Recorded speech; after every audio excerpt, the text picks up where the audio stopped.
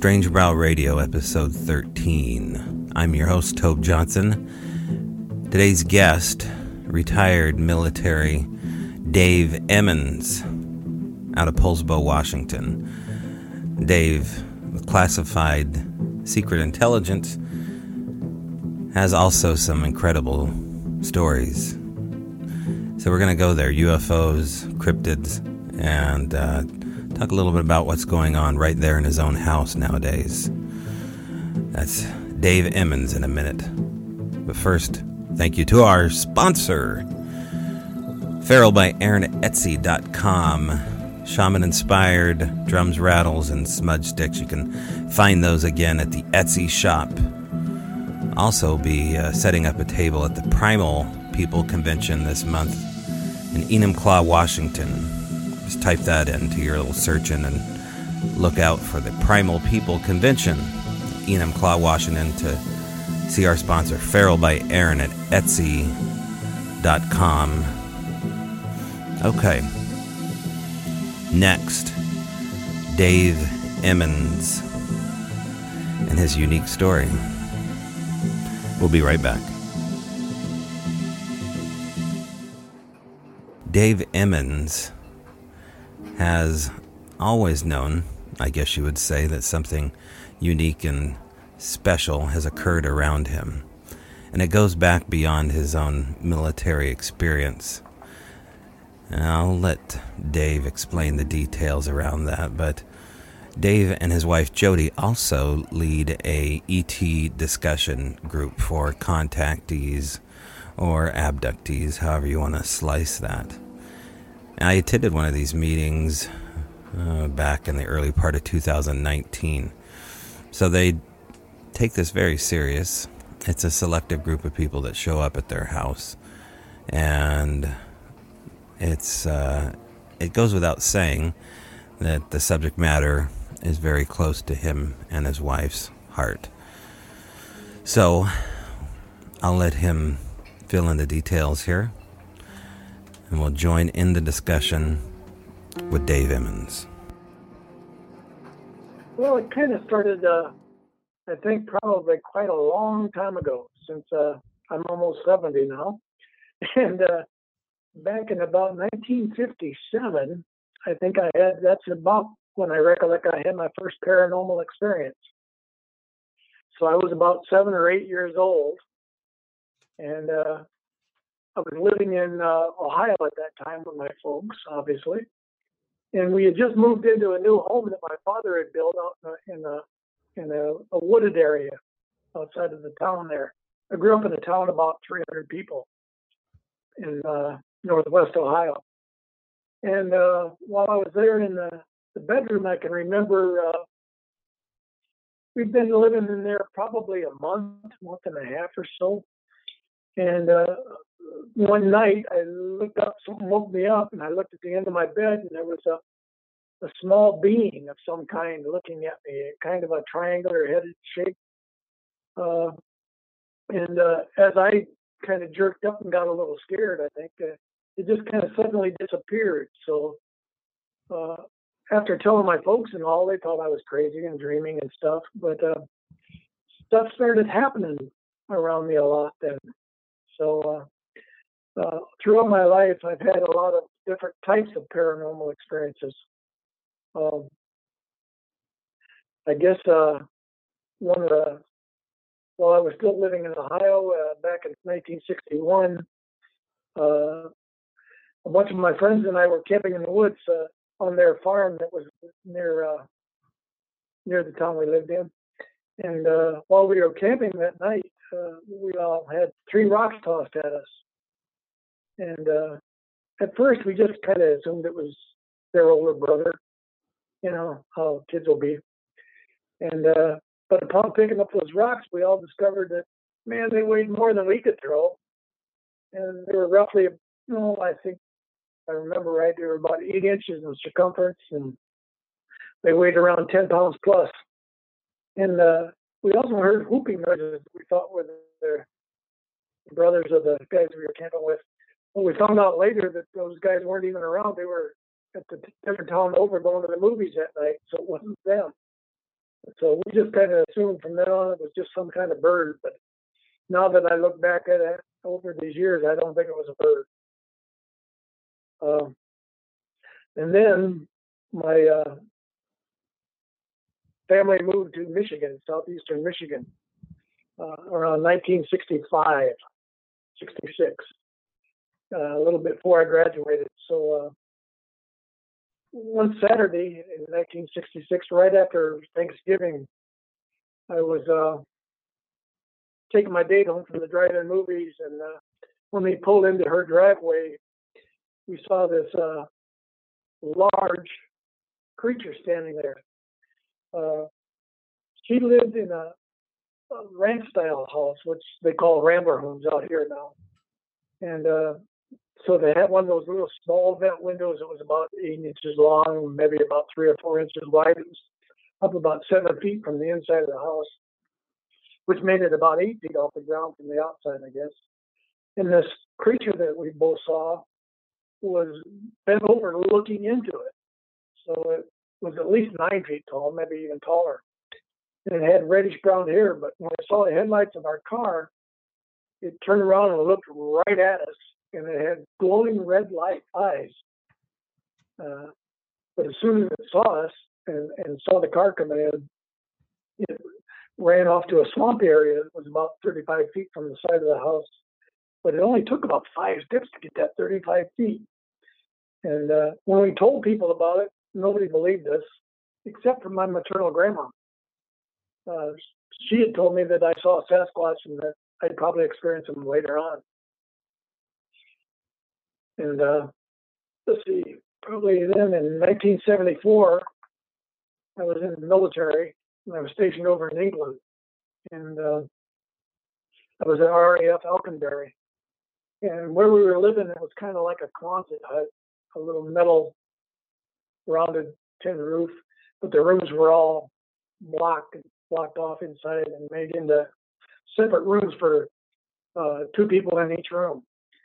And one night, my roommate came home a little tipsy from the club, and as we were laying there, just barely got to sleep, we both saw an apparition come right through the wall, and it was wearing a top coat and a hat, and it sat on the end of his bed. That's what woke him up. And he looked up and he saw this same thing. Well, we didn't talk about it for a couple of weeks to each other. And then I don't know what we were talking about, but finally brought it up. And he said, "You mean you saw the same thing?" And I said, "Yeah, I saw it come through the wall, get up, and it walked right back out through that wall. It didn't go through the door." So we went and asked the first sergeant about it and found out that somebody meeting that description had hung themselves in that room. Well, the funny thing was, here back in 2016, I was working at a store in Port Gamble up here. It was called Mrs. Muir's House of Ghosts and Magic at the time. Of course, Port Gamble's fairly haunted anyhow. But this gentleman came walking in to the store, and he kind of looked around, and he walked back out, and came in about 5 minutes later again. I didn't know what was going on with this guy. And he walked right up to me and he says, "Do you believe in ghosts?" And I said, "Well, yeah, I do." And he said, "Well, I got to share a story with you." He says, "About 40 years ago or so," he says, "I was over in England," and he says, "I was in this barracks room and I saw this ghost come through a wall." And I says, "Were you at RAF Alconbury?" And he says, "Yeah, why?" And I says, "Well, you were in the Quonset hut right behind the clothing sales there." And he says, "Yeah, how did you know that?" And I said, "Well, because in 1974, I saw the same thing." Well, he'd seen it in 1970. So he had me call his wife because she had never believed him after he told her that. They lived over in the Edmonds area, Everett, Edmonds, somewhere over there. So we talked to her, and I finally convinced her that what he had seen was what everybody else had seen too. So there's been a lot of stuff throughout my life. Yeah, no, you've touched on quite a bit before the age of 18, and now you're fast forwarding to people that Yeah. are basically finding you out. Just getting to the experience that you just described, Dave, as far as this guy walking up to you and just Uh-huh. mentioning a place in England. How in the world would that be coincidence? Yeah. We couldn't figure it out either. It just kind of made the hair on my arms kind of stand up because it was really kind of that really validated it for me, but and of course for him. And the odd thing was Port Gamble is such a haunted town anyhow, and we do a lot of investigations up there. Uh, the Walker Ames home in Port Gamble is probably one of the most haunted here in Washington. In fact, I think it is even touted as one of the most haunted in Washington. I know Pete Orbea works for the town up there, and he leads the paranormal ghost conference every year up there, the annual ghost conference, and they do a great job up there at that paranormal ghost conference. But yeah, I don't think there's any doubt in my mind, especially since my roommate saw it, I saw it, the first sergeant knew about it, and then this guy here, 40 some years later, comes and tells me that he saw the same thing. That's where it really, really piqued my interest. And when I came back here to the States, I started going on these different, learning how to do investigations and try to find other stuff. And I was fortunate enough to get stationed at Vandenberg Air Force Base in California in 1975, and it was right close to the La Purísima mission, which was one of the older Spanish missions in California. And it's very haunted. I've done probably 7 or 8 investigations there. Experienced a lot of paranormal activity, everywhere from Native Americans to the actual monks that were stationed there. So it was really strange. But also while at Vandenberg, that's where I got to experience some of my, I think, my first actual UFOs. I worked for the Air Force there for 5 years, from 1975 till 1980. I was with the actual Air Force in the photo squadron there, the audiovisual squadron.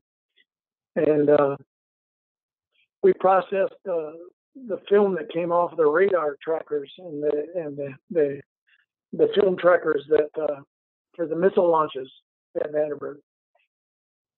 And 3 times in that 5 years while we were there, I know of, armed guards showed up after we processed the film and picked it up and took it away. I have no idea where they took it, but they were armed guards, and that was very unusual since the other films that we processed were left alone and for different launches. It was just on 3 separate occasions that they picked up the film and took it off. I'm assuming, now that I've witnessed a lot of the launches there between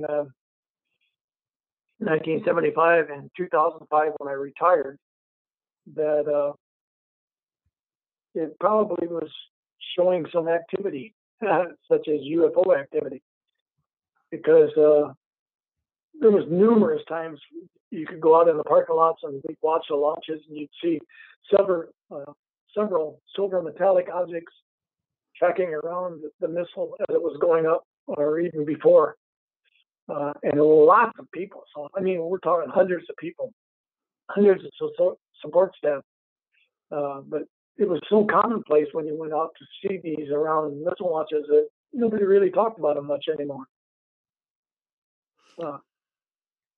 That's got to be so hard for the average listener to understand or even believe. Yeah, Uh, you're here on a base watching a missile take off. You see what looks like I guess we'd call it an aerial threat. That seems to be the new jargon for describing UFOs. So you see these aerial threats. At no point did anybody, have concern over seeing something, watching a missile launch. I'm sure that there were people, but not at the level I was at. I got a feeling that's probably why these films that I know of, were taken away by armed guard. it happened quite a lot. The radar trackers would track things that weren't reported to the public. I know that for a fact. There was a big book that was written about different encounters that was in the technical library there at Vandenberg that you could get access to. And it was a pretty thick book. So I don't know. It's strange. Nobody really talks about it. I was never really threatened to not talk about it. It's just that I guess it was so commonplace that nobody talks about it, I guess. I did have another weird paranormal experience on Vandenberg. I lived in base housing out there with my first wife in 1978. I was still in the military, so I was given base housing. And those sliding closet doors that kind of slide together. Yeah, the extremely well-built ones in military housing. Yeah. Yes, I know those ones very well. Yeah. Well, we had a closet door in our master bedroom that kept sliding open all the time at night, and it would only do it at night. And it took quite an effort to get those. They were kind of warped. It took an effort to open them. Like I said, my first wife, I witnessed that a lot. You could actually hear them slide if you were the one trying to do it. And that's what woke us up, and you could watch it slide open and it stay open. We'd get up and close it, close the door, go back to bed, and it would slide open again. It was very, very, very strange. We didn't see any apparitions or anything, but it was unexplainable why that could open, because you really had to yank on it to pull it open. Let's go back, Dave, to 7 or 8 years old, and you describing this triangle-headed visitor. That's your earliest memory, it seems, of a paranormal life. Yeah. And since then, you've had a potpourri of what I would call cryptid experiences, UFO, ghost experience. Oh, yeah. I sure have. So let's start there. At 7 or 8 years old, you have a memory of a triangle-headed being. At any point, did you call out for your folks? And if so, yes. what was their response? And do you have any inkling to think that they knew what was going on and maybe were experiencers themselves? No, I would say my dad was a real skeptic. My mom and dad, I remember them coming running in the room, but the being or whatever it was, like I say, it just like vanished before that, and I couldn't explain how it vanished. It just kind of dematerialized, kind of like you see on what is it, Star Trek? Sure. When they beam me up, Scotty. Right. That's the kind of the little glittering type thing. That's what it did. And I couldn't explain it at the time. I hadn't seen Star Wars, and obviously, or Star Trek, it hadn't been on yet. But that's what it did. It kind of just dematerialized like that and disappeared. And when I told my folks about it, they told me I was crazy. That's the only time I did see it in the house there. However, we did have like strange lights every once in a while out through the woods back behind the house.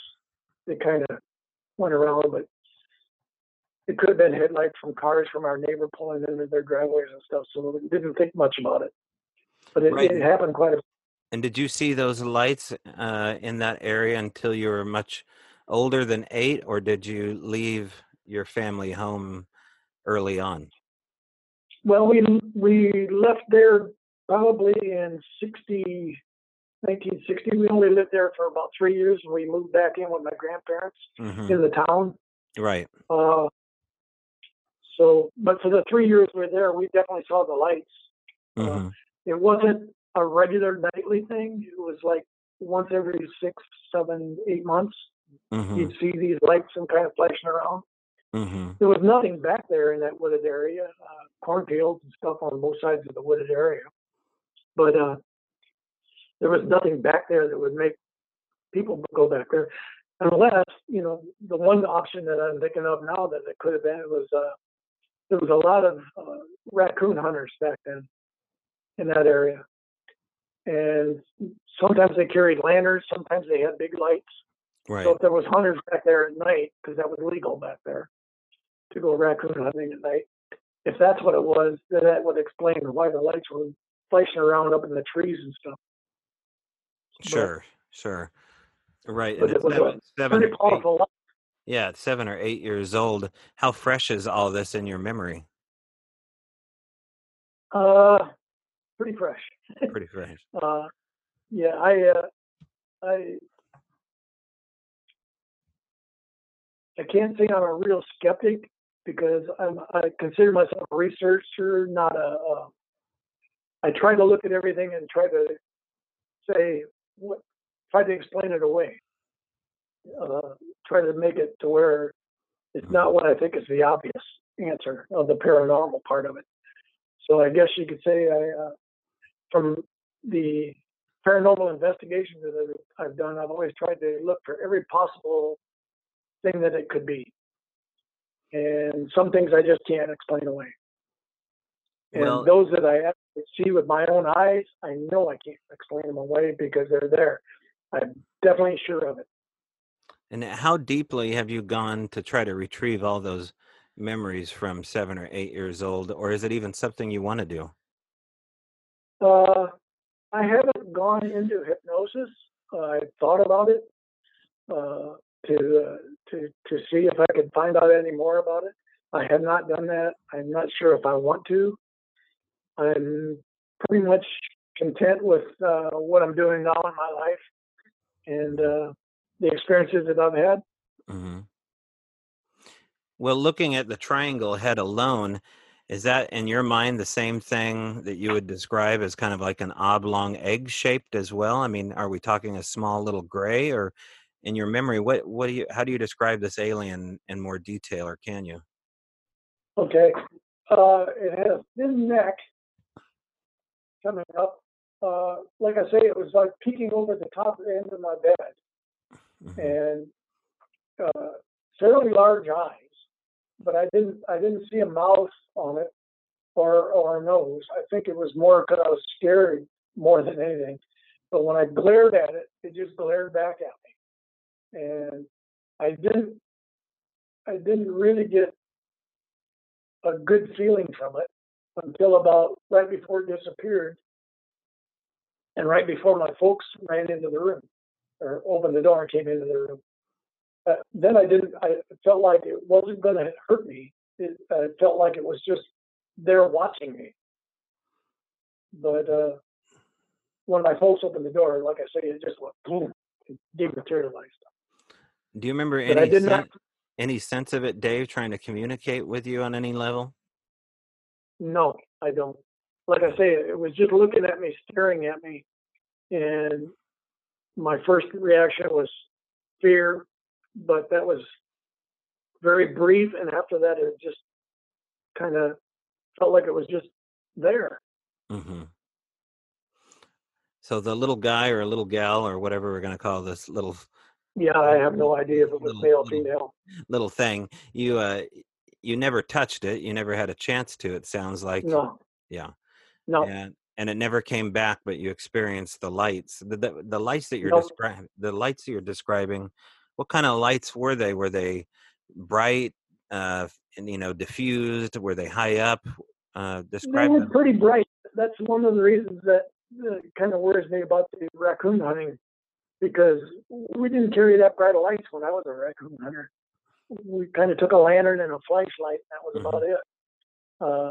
These were pretty bright, like a modern day spotlight. Mm-hmm. Not a aircraft light, but like a car spotlight. That's why I said it might have been headlights, but why would it be up in the trees and going around? So.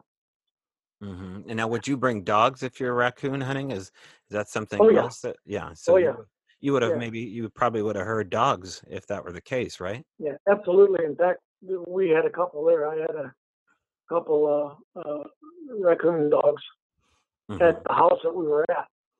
Right. And they stayed in the garage, but we had a doggy door between the garage and our main part of the house, and they would sleep in the garage at night. And then fast forward here between the ages of 8 and 9 to 18, it sounds like you had at least two Sasquatch experiences from what you described. Yes, yeah, that's what I'm thinking. One of them was I actually saw it for the first time. Actually, that's the only time I've ever seen one. So there was no doubt of it. Like I said, my grandmother believed me, and she told me what it was.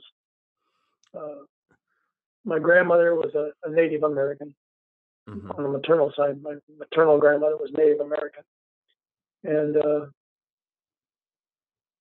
she was probably my favorite grandmother of the two. I spent a lot of time with her whenever I could, listening to stories and things with her. But do you remember? She told me that go ahead. Sorry, Dave. Oh, yeah, she's the one that told me that I would experience it again later, and boy, have I. Right. So you're the mind that once you're visited, you're kind of marked? I think so. That's what I truly believe. From what I've read and what I hear from other people, friends of mine that have experienced the same thing, I think that is a true statement. And so your grandmother is Native American, probably has an oral tradition of at least the knowledge of Sasquatch, Bigfoot. And do you remember at all if she had a unique name for the phenomena? Did she describe it in any other terms, maybe based on her tribal oral tradition and what they're No, she didn't. She just told me for sure that I would experience it more. She was kind of a healer. She was a remarkable woman. I really miss her. She lived into her hundreds, and she was quite a lady. Did she ever do any healing on you? Oh yeah. And she did. Yep. When I was about, I guess 12, I sprained my ankle in a basketball game, enough to where I couldn't walk at all. I couldn't even get off the court floor. My dad had to come down onto the court and pick me up and carry me off. And it was on a Saturday, and we didn't go to the hospital.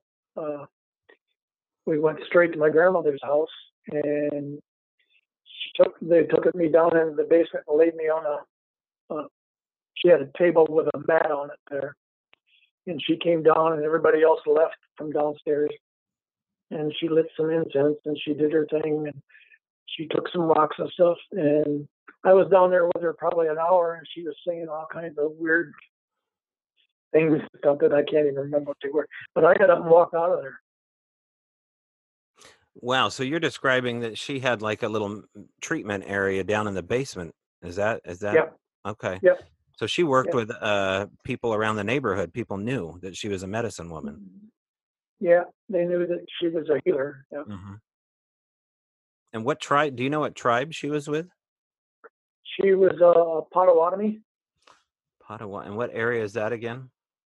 That was in Northwest Ohio. Ohio. About maybe 20, 25 miles from the Michigan border.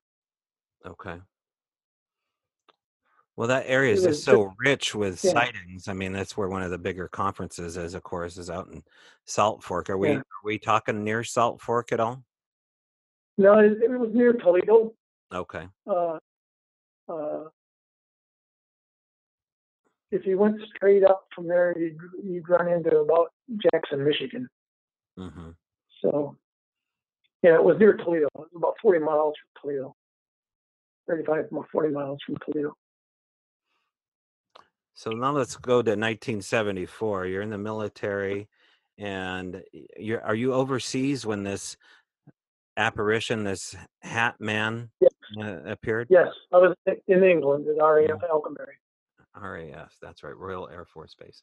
Okay, and I'm of course an old Navy guy from Whidbey Island, so we both used to being on air stations. So you Yeah, described something really similar. my dad was Navy. What's that, Dave? My dad was Navy. He was a chief. Oh, okay, great. Yeah, I was an enlisted man, and I actually got out in 2001 as the World Trade Center was crumbling down. So that was my Oh discharge wow. date. So it was quite a remarkable day. Well, I guess Oh, none of us will ever forget that none day. of us. Certainly leave. Absolutely. Yeah, yeah. Having your discharge orders, when there's a national emergency is something else. But when you describe this apparition, I couldn't help but thinking of the standard, what they call Hat Man, which is a global phenomena. Had you ever heard that Hmm. term before? Nope. Okay. Never heard of that So one. there's books, there's movies, there's whole subcultures related to what is called the Hat Man. And then it sounds like Mhm. you had someone senior above you say, well, there is somebody that died in this room, and kind of explain it as that. But the Hat Man does a lot of what you said. It has a very tall, ominous, blacker than black appearance to it. It kind of hovers over the bed like a classical Yeah. shadow person report, and then it has, this very distinguished. This, Go ahead. yeah, this apparition wasn't real black. It was you could actually see it defined. It looked like a smoky grayish brown coat that it was wearing, and the hat was more of a little bit darker than that, and the head area was more of a cloudy type grayish white. You could actually see features on it. You could see the nose and eyes and a mouth. It looked like a human. The only thing it didn't have is it didn't have feet. There was no feet showing. How long did you get a look at it? Probably 3 or 4 minutes. What? Oh my gosh! I just dropped my pen. That's so rare to have a sighting that long. Yep, that's what made it seem very bizarre at the time. Uh, I think only because of my upbringing and my previous other experiences and everything. I think that's probably why it didn't really shock me that much. I've been doing a lot of reading about that type of paranormal with ghosts and all. Mm-hmm. And being in England, of course, I'd been there over a year already when this happened, and I'd been to many pubs that had claimed that they were haunted and actually experienced some paranormal activity in a lot of the pubs over there, but nothing to this degree that this was. Right. Well, no. Well, so what do you think you saw? I think I saw a man that hung himself in that room. Mm-hmm. I think it was a spirit that, for one reason or another, it may be imprinted, or it may be that he just didn't want to leave there yet, and Mm-hmm. he kept coming back to that same room. I don't think it was an imprinted energy, because I do believe that all ghostly activity like that is energy, and I do believe they exist. Were you able to? You said you're able to see distinguishing shapes on it. You could even see color. You Hmm. could see the outline of not only the figure, but you could see clothing on it. So, Right. what did the face look like, and was it trying to communicate at all? It wasn't trying to communicate, like I say. It sat on the end of the bed, so its back was turned toward me. Uh, my roommate actually got to see more of the front of him than I did. I see. I I see. only saw the front of him when he came into the room. I actually saw him come in through the block wall, Mm-hmm. turn around, and sit on the bed. Uh, at first, I thought he came through the door because it was real close to the door where he came through, Mm-hmm. and I was wondering how he did that since the door was locked. But uh, feature-wise, like I said, you could see his nose and you could see a mouth, and his eyes were, I won't call them beady looking, but they were, yeah, maybe they were beady looking. I guess. Pretty close to that. I guess that's the only way to describe it. Were they eyes of any color, or how would you describe that? I would say that they were kind of blackish. Mm-hmm. And your roommate but they were small. They were real small. They were small. Okay, so almost like a little rat or something. Okay. Right. And your roommate was chosen over you. He didn't sit on your bed. Oh no. Yeah. And so now let's fast forward here to you working in Port Gamble. You're an employee at the Miss Muir's House of Ghost and Magic, and a stranger walks in and starts retelling of this memory here. Now, is this the same guy that had the ghost sit on his bed, or is this was 5 years earlier, right? No, this is a guy that I had never met before. Uh-huh. But obviously he was there in England 4 years before me. Gotcha. It was quite interesting. There was a lot of things that happened at that store. It was called the Jackson House, and it was built by Daniel Jackson, who was a ship's captain. He owned a fleet from out of Seattle, so he would be the guy that kind of towed the wood from the lumber yard and all that for him. He would also bring in the mail by boat to them, because there was no roads back there to Port Gamble at that time. And but that home that he built was quite haunted too. There's been apparition sightings there. We could feel it when we first moved into that store, and we were just setting it up. There was the upstairs was unupdated. There was nothing on the walls. Some of the electrical wires were still showing through the walls and all.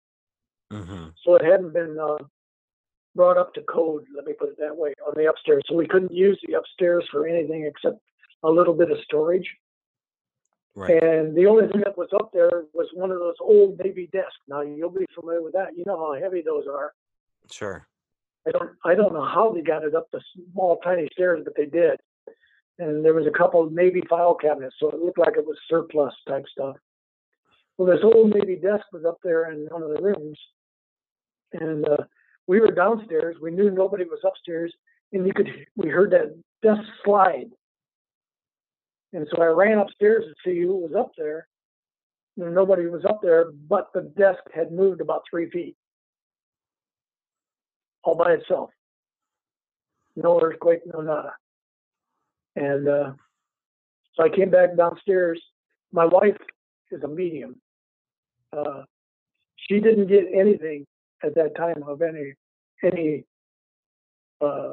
energy type beings or anything up in that room. But a gentleman that you got coming on to your show here in August, Mr. William Becker, is very familiar with that place. He became a good friend of mine. He's had a lot of experiences in that house. Okay, great. So you have a friendship with William Becker, and if anybody has any questions about what Dave is referring to, William will be speaking and actually teaching a class in Cottage Grove, Oregon on the second Friday of August. Is the 2-hour class. It starts sometime around 6 or 7 in the evening. You can go to strangebrow.com to find out more regarding that.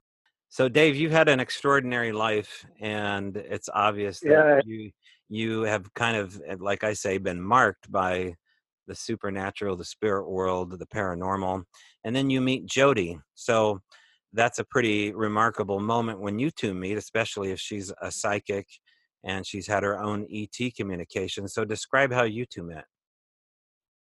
We met at work. We both worked for a defense contractor, and this was after I got out of the service and got divorced. And I met her at my new job, defense contracting, in Santa Maria, California, near the Vandenberg Air Force Base. And we knew each other about 3 years, and then we decided to get married. And so we did. It was kind of interesting. She's ran an ET group like she does up here. She ran one in Santa Maria at the time. I couldn't participate at the time. I had a security clearance that I wanted to maintain, so I could continue working. But she ran a fairly large group of about 100 people or more. I did go to a couple of her meetings. One of them in particular was of interest because there was two gentlemen in the back sitting there with the textbook Men in Black. They were sitting with hats, sunglasses, and dark suits, and unexpressionable faces, and you could see them plain as day, and everybody was looking at them, turning around and trying to see what they were doing, but they just sat there. And right after the meeting, they vanished. They were gone. So I was hoping to go to the back of the room and try to approach them at that time, but they were out of there right after that meeting. It was interesting, though. We did find out that about a week later, our home phone was tapped. How does one find out that their home phone's tapped? I have friends in high places. Mm-hmm. We had equipment. We heard it clicking all the time. When you pick up the phone, you'd hear it click. Right. And so I kind of suspected that that's what it was. I worked in intelligence in the military. And I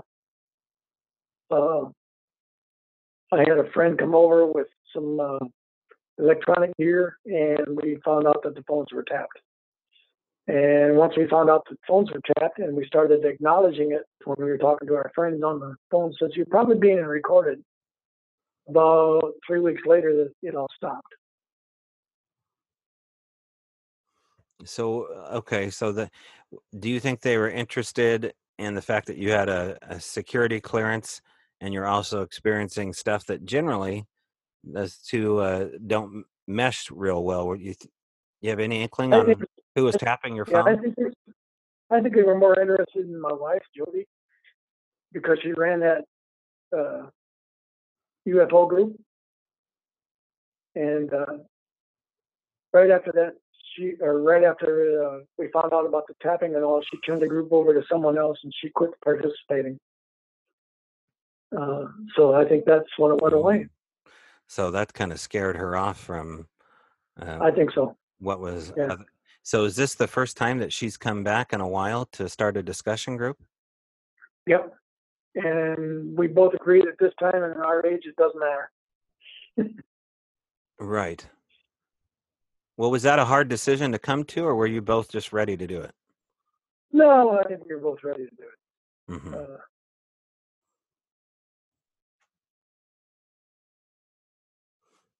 Well, let's talk about the ET discussion group then. Okay. As far as what I experienced there, I think we were there for over a couple hours.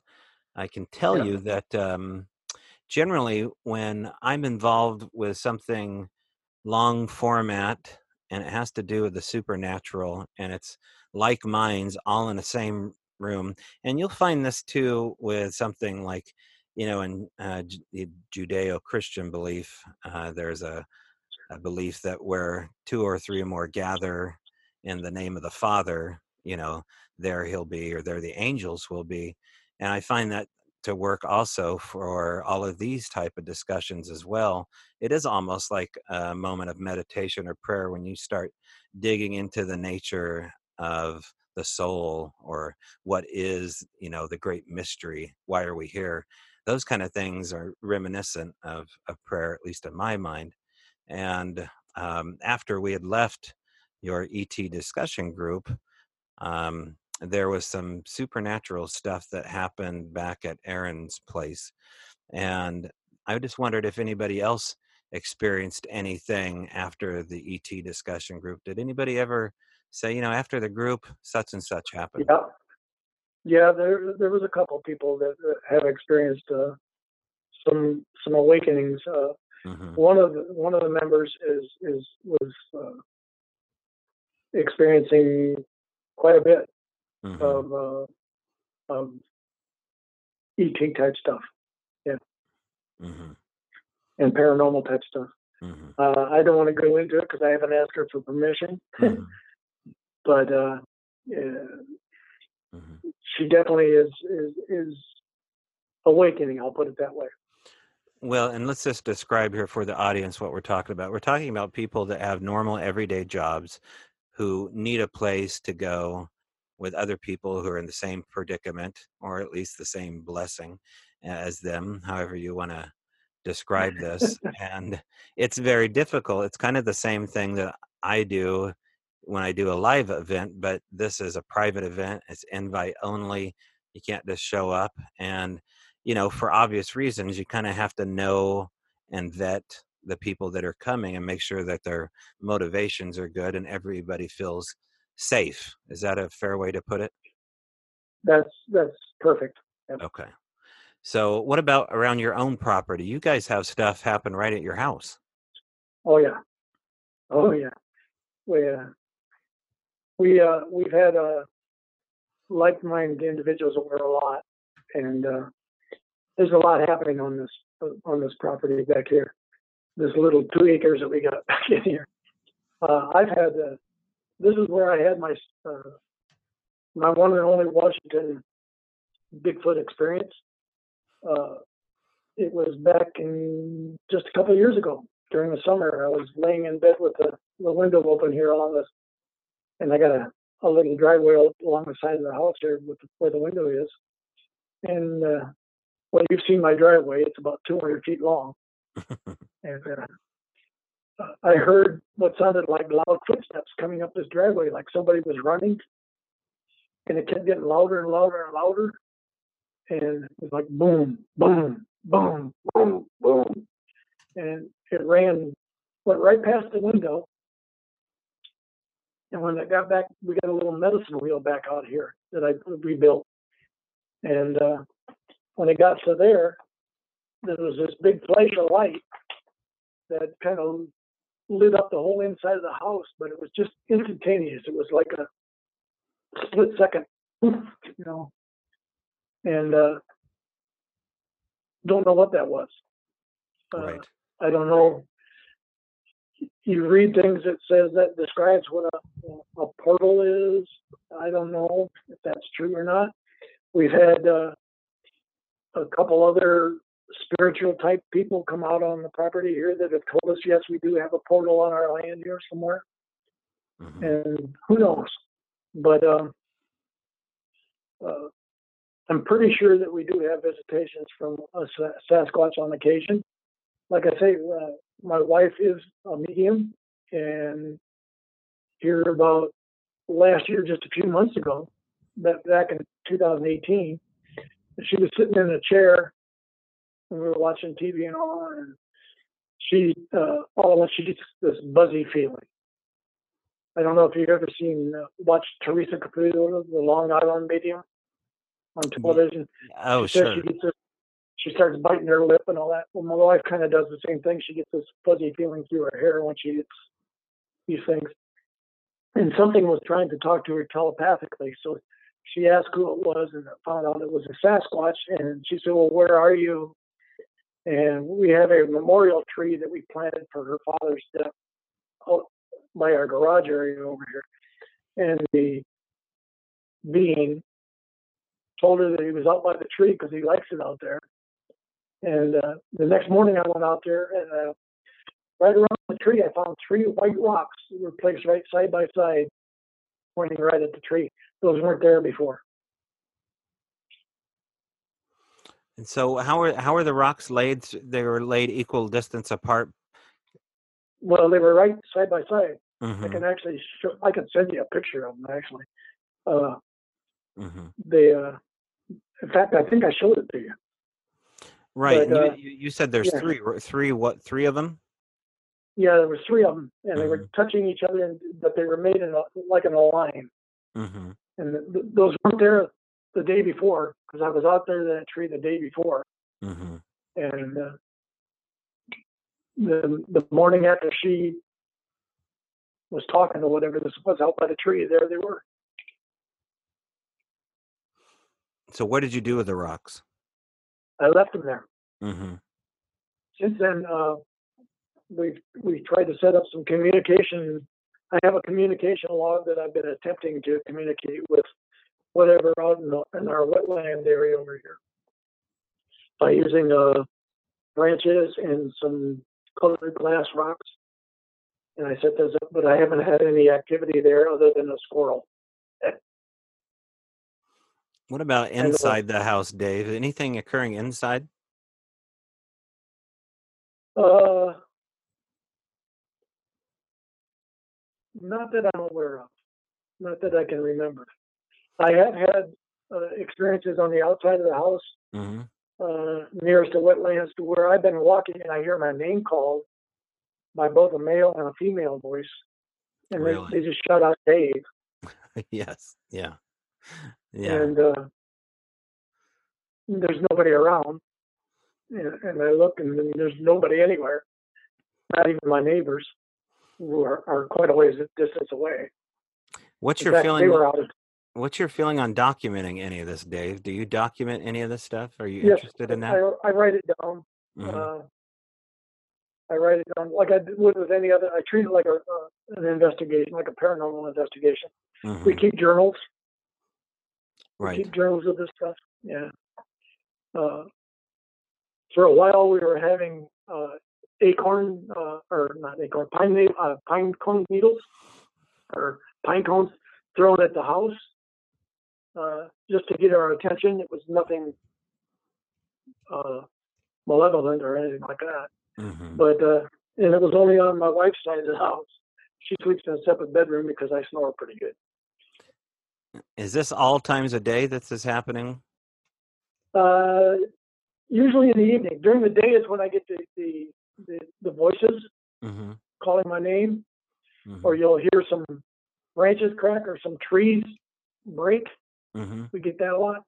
We had one of the discussions groups. We had a different type of discussion group here one night, and it was in the summertime. We had the windows open, and this other lady that was here, she kept feeling like somebody was watching her through the kitchen window. And we heard this branch break. It was about a 4-inch round branch, and it just snapped about 6 feet up and just snapped over. I didn't see that until the next day, but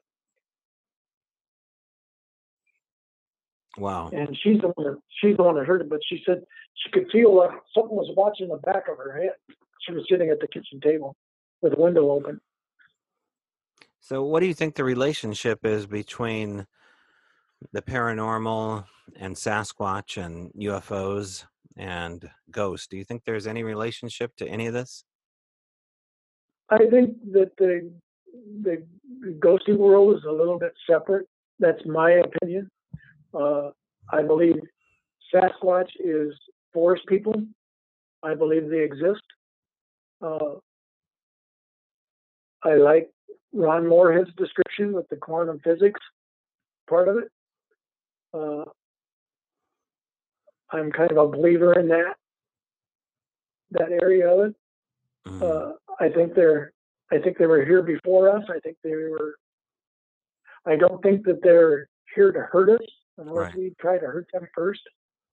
I'm positive that I could never shoot one. I hope that nobody else does either. I think that someday, maybe not in my lifetime, but sometime shortly thereafter, I think that all of this is going to become known. I think that eventually it will be proven that they do exist in the scientific world, which seems to be that's the only way that anybody accepts it, which I'm not really that much of a follower of. I believe that what I've seen and what I've experienced, there's no doubt in my mind of what they are.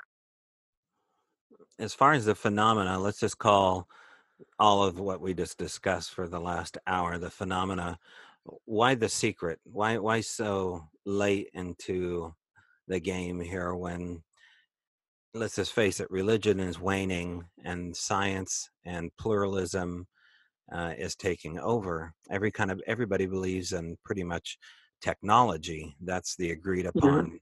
That's kind of the agreed upon God right now, is artificial intelligence, which for better or for worse is a fact. So why isn't the government, uh, uh, disclosing this even more so than they did in 2017? My feeling is that it's all based on fear. Hmm. Uh, I feel that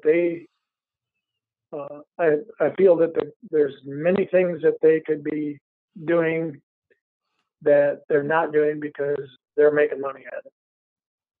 They want to protect themselves, and it's kind of like, I don't know. I think it's just all fear based. Right. So as far as your experiences are concerned, you don't have the feeling of any repercussions from your pension or for Jody's No, sake with the Men in Black to discuss this. no, There's not been any no, retribution thus far for having these ET discussion groups. no. No. Well, let's hope it stays I that think that I think they figure we're old and probably a little crazy. way. But if we are, there's a lot of us, Yeah. and Yeah. I think there's more getting every day. Hmm. Well, Dave, I appreciate your time, and I want to thank you for coming on and sharing your experience with other people, because in the end, really all we have is one another. Nobody's really coming in here to educate us. All we have really is one another to share these experiences with. And I think there's so many missing puzzle pieces that we could help hand one another. And I see the community unfortunately so dysfunctional that handing over information is almost just a luxury item if you can ever get it. And Yes. I'm so glad that you guys are doing that for others. You did it for me and Aaron and the other people that you invited in your home. So I really appreciate it. And if anybody's listening and wants to get involved or help out, or even be a presenter or speaker at one of your groups, even virtually, is there any way that others around the world could kind of communicate with you and Jody regarding your discussion group or anything else you're involved with? Well, since the ET group is kind of a private group on Facebook, it'd Hmm. be kind of hard to contact us that way. Hmm. But uh, yeah, we haven't really talked about that Hmm. way. It's Okay. been kind of a word of mouth for the local area. Hmm. Uh, I don't know how big she wants to take it. Well, let me ask So, you this. What if someone wanted to start their own group? What would you suggest to them and how would they start? um, kind of like we did, Hmm. with like-minded folks, uh, friends of friends, Hmm. and get it going from there. We uh, we have a really good friend that runs the Awakening Heart, which is a very spiritual uh, group. Mahela, uh, she's she's almost like, I call her a shaman. she she's quite a lady, and she uh, she runs a lot of the activities here at our house uh, Hmm. for herself because it gives her a place to run things, and I had plenty of parking. But yeah, I would say, yeah, just go ahead and get with your like-minded friends and start it that way, and then go by word of mouth, and it'll build quickly. Right. I think they call it your sphere of influence. So if you have an inkling to do this yourself, folks, reach out to me at strangebrowradio@gmail.com, and I can maybe point out a few things along the way and facilitate at least a start to to have your own group discussion, be it an ET discussion group or an afterlife discussion group, whatever seems out of the box, fringy, you can kind of find me interested in it. So I definitely will respond to your email. But Dave, I appreciate your time coming on here. We'll be in touch. Well, thank you. Yeah. Yeah. Can't hardly wait to see you again. Yeah. We'll be touching bases soon here. And I tell you what, I will try to make one of your next meetings here and post all about it. We're going to try to get down to the X and Chisel too, and get to one of yours. Oh, good. And maybe you could come to the ECETI retreat. Yeah, I'm thinking about that. Mm-hmm. Yeah, we were thinking about that, going out there and maybe camping out there. Yeah. And for the night or whatever. But we really like Cottage Grove. So. Well, great. Cottage Grove likes you back. Yeah, that's one of my wife's favorite areas. So we stop down there all the time when we head to California to see our relatives down there. Okay, great. Well, I've got friends up there. You've got friends down here. We'll meet in the middle. And if we have to do it at a rest stop with a big gulp, then we'll do it that way. But you've heard Dave Emmons. Dave Emmons is part of the ET discussion group, a lifelong experiencer. His wife, Jody Emmons. How do you say Jody's middle name? Lynn. Okay. I'm going to say Jody Emmons. There you go. Jody Emmons of Mystical Spirit Creations. And are those her little creations that she makes? Are those available on any website or anything? Yeah, they're Mystical Spirit Creations website.com. Okay. And she's also on Facebook, Mystical Spirit Creations. Okay. And we're the end of this month. We'll be at the in Seaside, Oregon, at the Oregon Ghost Conference. Oh, great. And that's a huge conference, folks. It's, literally over 1,000 people show up to that. And it's just a massive, massive like-minded party on the oceanfront. Seaside, if you don't know, is where Lewis and Clark basically threw down their camping gear and said, we reached our goal, now let's head back. And so there's a lot of history in and around Astoria and Seaside. So I suggest getting your butt out to Seaside for the Oregon Ghost Conference and look for Dave Emmons and Jody while you're there. Anyway, Dave, I appreciate your time. Yeah, it was good talking to you, and we'll talk later. All right, thanks. All right, thank you, Dave, for joining us. And next, I'm coming after your wife to get her on the show, because she's got quite a story as well. And her ET discussion group may reap some benefits as far as future interviews. We'll see what happens. I know it's a pretty close-knit group, and it's a non-disclosure kind of situation. But if we can, we'll go there and talk in depth more about this ET discussion group and the members of it, on or off the record.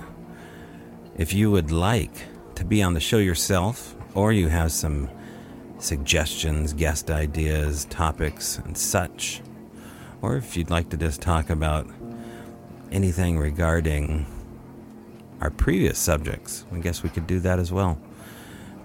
We could open up the forum a little bit. Get a hold of me at strangebrowradio@gmail.com. You can go on Facebook, on Instagram, and look us up also at strangebrow.com. We have a live event coming up here on the 13th of April with painter and life after death experiencer Robert Kanaga. That's at the Axe and Fiddle in Cottage Grove, Oregon, at 657 East Main Street.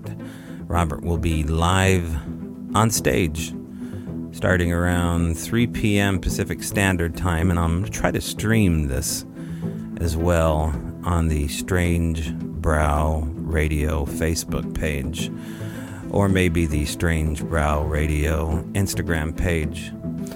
I'll make an announcement about that. But as always, thank you for joining us. Thank you to our sponsor, Feral by Aaron, ERYN, at Etsy.com. You guys take care of yourself. We're in the middle of a flood watch here in the Willamette Valley, so I gotta go blow up a rubber raft and throw all my belongings and run for the hills. I sure hell hope not. All right, we'll see you in the trees.